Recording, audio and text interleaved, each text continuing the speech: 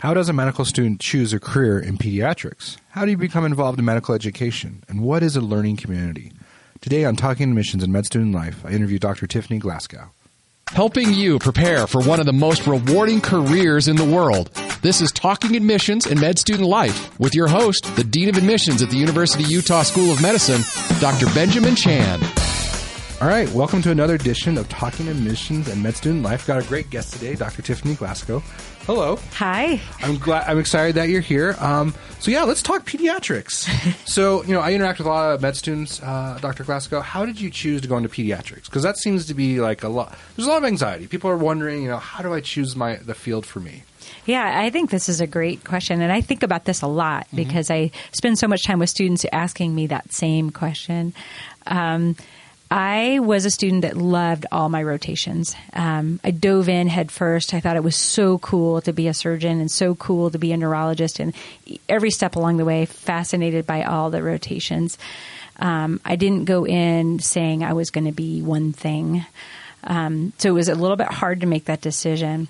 But I think what it comes down to for me is that while I was on my pediatrics rotation, that patient population, I think they bring out the best in me. So all the reasons I wanted to be a doctor really came out when I got into pediatrics. And those patients made me want to be the best and made me want to care for them no matter how tired I was or how busy I was. And I liked who I was when I was taking care of children, when I was on my pediatric rotation.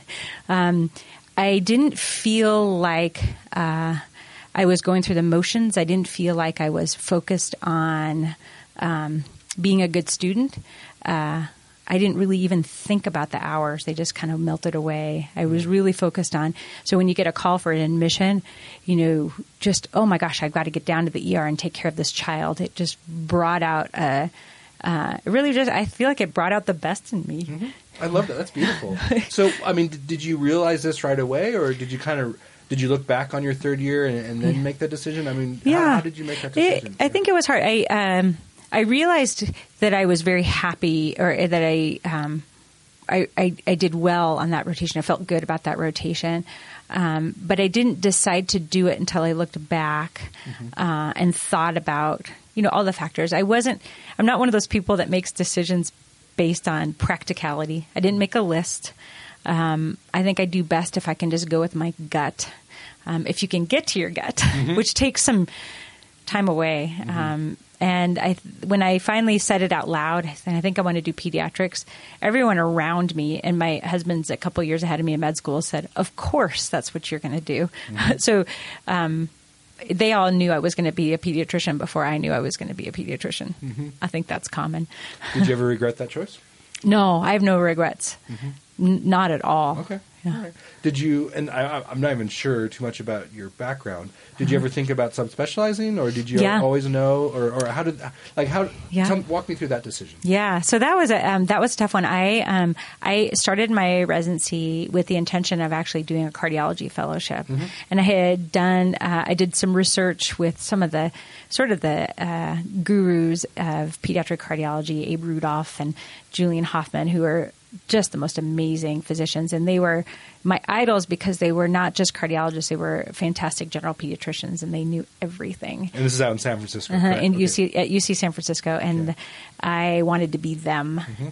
And as it was getting closer and I actually had a fellowship lined up, I surprise had my first child in residency, who was now 17, and decided that with my husband in surgery residency, it was probably not a super practical decision to do a fellowship. And I was completely fine with that decision because as I got closer to specializing, I realized that I really liked so many aspects of pediatrics, and I was mourning giving them up before I even got there. So I gave up the fellowship and went into practice. Okay.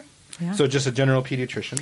So I did. Initially, I was a general pediatrician, and then through Rob's residency and moves, I worked as a hospitalist. I dabbled in some intensive care and some NICU and emergency medicine as well. And so I get the sense from your practice nowadays, you just kind of focus more on patients within the hospital. Yep. So you don't have an outpatient clinic per se. Okay. Yeah. All right. So I'm a hospitalist. I take care of only hospitalized patients. I don't take care of hospitals. Okay. That's a good way to look at it. Yeah. So again, a lot of med students ask because, they do form relationships with each other in med school. Sometimes more and more people are applying as couples. What advice would you give? To obviously, you met your husband in medical school. Right. What has kept you sane or together all these years? It's been great. It's actually, I think it's so nice to have a partner that understands. We understand each other. When he's, drops everything and runs back in for a patient, I totally understand. It takes away that resentment of his job because I know that what he's doing and he knows what I'm doing is something that's really important to us and that it is important to other people. It's not always easy, especially when our kids were younger. There was a lot of juggling and complexity in figuring out how it was all going to fit together. Navigating kids during residency was especially challenging. But it's worked, and I think my kids have turned out okay. Yeah, I think I've heard good things about them. I bet them, I think. So yeah. All right. So great. So moving forward, I'm going to embarrass you a little bit, Dr. Glasgow. Okay. But you've won several teaching awards. Yeah. Here at the University School of Medicine. So what's your secret? How are you such a good teacher? Because I know a lot of students are very interested in becoming great teachers. What is your trick? What's your technique? I think I don't know exactly what it is, but I know starts with loving it. I absolutely love teaching. I think that I'm good at figuring out what people's strengths are and capitalizing on them. You're talking about medical students? Yeah. Okay. All right. Yeah. I think for students, I think I really enjoy getting to know who they are and what makes them tick. And everybody's got something that they're really good at. And you can exploit that and get them there. I really love watching a student transform from being a student to being a doctor. And that's just a treat for me to see that student make the transition from I'm a really good student and I'm really smart and I'm working really hard to I'm actually taking care of a patient and that's what matters. It's super fun. Yeah. I don't know what makes me good at it. I don't know if I can answer that. Going back to the pediatric aspect, did you always have this desire or passion for teaching? Does that go back to your med school days as well, or did that come later? Yeah, I've always loved the academic environment, and I think this being around students and residents makes you a better clinician. It keeps it fresh, keeps it interesting. They're always asking really good questions, and it really forces me to think about what I'm doing. You have to be much better at it to teach it than you would be otherwise. I think I've always really enjoyed being with learners from the beginning. I haven't always worked with learners, and in the times in my career where I wasn't working with learners, I was miserable. And I came running right back to it and tried to figure out how to make it work, and it did. It was just brief periods of my career that I was not. So, what advice would you give to a student that's interested in pediatrics? What do you look for as someone who interacts with the med students on a fairly regular basis? Yeah, so we want the best. Okay, all right. What do we look for? Gosh, this is a hard question. It's not one thing. Most pediatricians tend to be an idealistic type of person that I really look for the motivation to go to pediatrics. Why are you interested in pediatrics? Because it's very hard. You have to have some toughness too, because the patients can be quite sad. It can be really tragic, and it can be very hard. So it's sort of the combination of idealism, strength, willingness to show that emotion and empathy very openly. I like what you said, because the fragility of life, the unfairness of life, I really think that shows up in the realm of pediatrics, because you see young kids who, no fault of their own, contract really horrible diseases, cancer, abuse. I'm sure you've seen that over the years. And yeah, it's a really beautiful, wonderful patient population, but it's also very tragic because, the way life actually is kind of smacks you upside the head on a fairly, regular basis, I would say. So. And it is, I think that is one of the, it's one of the sort of both the joys and tragedies of it's super hard because children, although they're incredibly resilient, they have never brought this stuff on themselves. It's interesting is my husband doesn't know how I do it. He's a surgeon, does complex surgery, and he often says to me, well, I don't know how you take care of sick children. That's got to be so hard.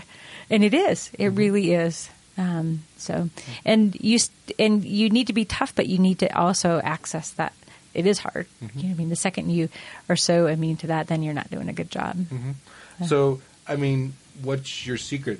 Do you take breaks? How do you maintain that balance? How do you maintain your emotional health, I guess? Yeah, that's a great question. I'm very lucky to be working as a hospitalist, so we have on-service and off-service time. Okay. And for me, it's purely about that. So while I'm on service, I'm in deep. My schedule is such that when I'm not on clinical service, I'm off clinical service. And while I can continue to think about patients, it allows me recovery time, mental recovery time. I'm not great at turning it off when I go home. There are patients that sort of live in my head, in particular when I'm on service. But when I'm off service, I can do it. I can turn it off.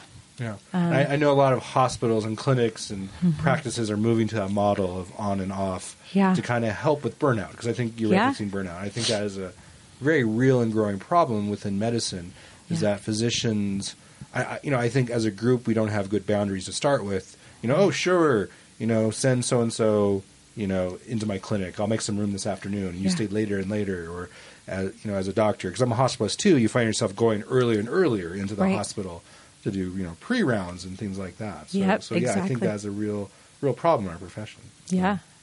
All right. Well, let's switch gears, Dr. Glasgow. Okay. Let's go back several years while you're applying to medical school. What are some tips you have for people applying to medical school? Oh, my gosh. So you realize it was a really long time ago. I'm not allowed to ask you your age. So. It was a long time ago. And I don't know about the application process. I look back and I think, especially when I look at the caliber of students that we're seeing, I think, I don't know how on earth I ever got into medical school. I applied very broadly, and I snapped up every interview and really looked at every school, and was very fortunate that I got into several schools and got to pick where I wanted to go. I think about that as such a fun time, though, traveling around and interviewing and looking at all these different schools all across the country. And as I tell applicants today, it's like, your interview day is your chance to learn about us, but it's also our chance to learn about you. Right. And there's different places with different cultures, different emphases. Yeah. And then going back to the core about medical education, you got to find a school that teaches and instructs you on a learning style that is very close to, is the best way you learn as a student. Absolutely. So. And there's a lot of variability too. You'll discover when you start looking at different schools, and there's always some discussion about new curriculum. So even way back then, I remember interviewing at Harvard, and they were revamping their curriculum, and it was all going to be new, and everyone was nervous because, I don't know if we're going to pass the boards now, and that discussion. So this is an age-old thing. As you go through, and there's but you get a good feel when you're out looking, and I think about it as a really fun time. Yeah. Well, you made allusion to it, but let's talk about some new parts of the curriculum. You're involved in a very cool program. Yeah. What's that program called? So it's the Clinical Methods in Medical Decision-Making curriculum. We've taken each class, and broken them down into groups of 10 learning community. So there's 10 students and one faculty preceptor, and that faculty preceptor will be with that group of students for their entire 4 years of medical school, responsible for teaching all of the things that go with doctoring. So from physical exam to how you document and present patients, how you approach your medical decision-making, all done in a small group setting with a lot of oversight. So how is this program different from what other medical schools are doing? That's a good question. I think that some medical schools are going to a learning community model. Very few that I know of are doing a 4-year learning community model. So the group stays intact for 4 years. Exactly. Okay, The cool. group stays intact for 4 years with the same faculty who really gets to know that student and can really coach them onto the next level in a very personalized fashion.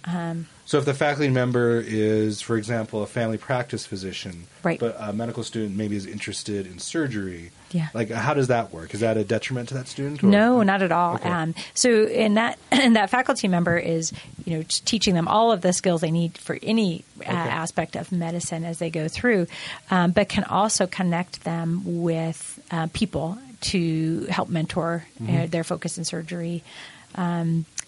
Embedded in this course are specialty experiences. So for the second year students, they spend they have, I guess a total of 8 each semester experiences with a specialist of choice, so they can start to get exposure early on to all the different specialties and to start to understand the cultural differences between them and start to think about what it might be like to do these things. Awesome. And as I understand it, a year ago, you actually had your own learning community.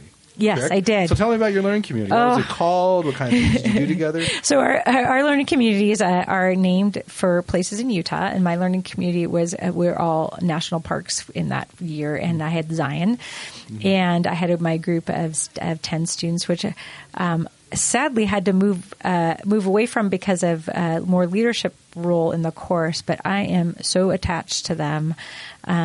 They are all incredible students. I feel like over the course of the year, I got to know them so well. Like their strengths, their weaknesses. Their strengths, their weaknesses. Yeah. I really have developed a very personal mentoring relationship with all of them that I've maintained. They've come to my house for dinner, and I do quite frequently check in and talk with them to see how they're doing. Second year can feel really hard, and so I've done a lot of touching base with them. They've become quite a supportive group of each other. They're not necessarily a group of students that would have hung out together other than being in this community, but they have a nice, really kind of a special relationship, and I've seen them do some really cool things for one another. Okay. That's awesome. That's awesome. Yeah. Well, Dr. Glasgow, we're almost out of time, but I'd like to thank you for coming on and sharing. I guess my last question for you is, with like where the curriculum is going, I mean, where do you see like this learning community? I mean, is it going to get bigger? Have you talked about maybe having 8 students or even 5? Or I'm just curious what the future holds. That's a great question. Even though it sounds like a small group, a group of 10 is actually pretty big for one faculty member. As of right now, the communities are going to stay at 10. My ideal system, they would actually be a little smaller, with more faculty. We have tremendous interest from the faculty at the U to be core faculty members. And so we're hiring a few positions this year, and we've got a ton of interest. And so I would love to capitalize on that interest and get more faculty involved and have the groups be a bit smaller. Okay. So that's my dream. Okay. Whether it'll actually happen, well, I don't know. Okay. We'll have to have you come back on the podcast so you can give us an update on your dream. I know. All right. Well, thanks, Dr. Glasgow. All right, great. Thanks for listening to Talking Admissions and Med Student Life with Dr. Benjamin Chan, the ultimate resource to help you on your journey to and through medical school. A production of the Scope Health Sciences Radio, online at thescoperadio.com.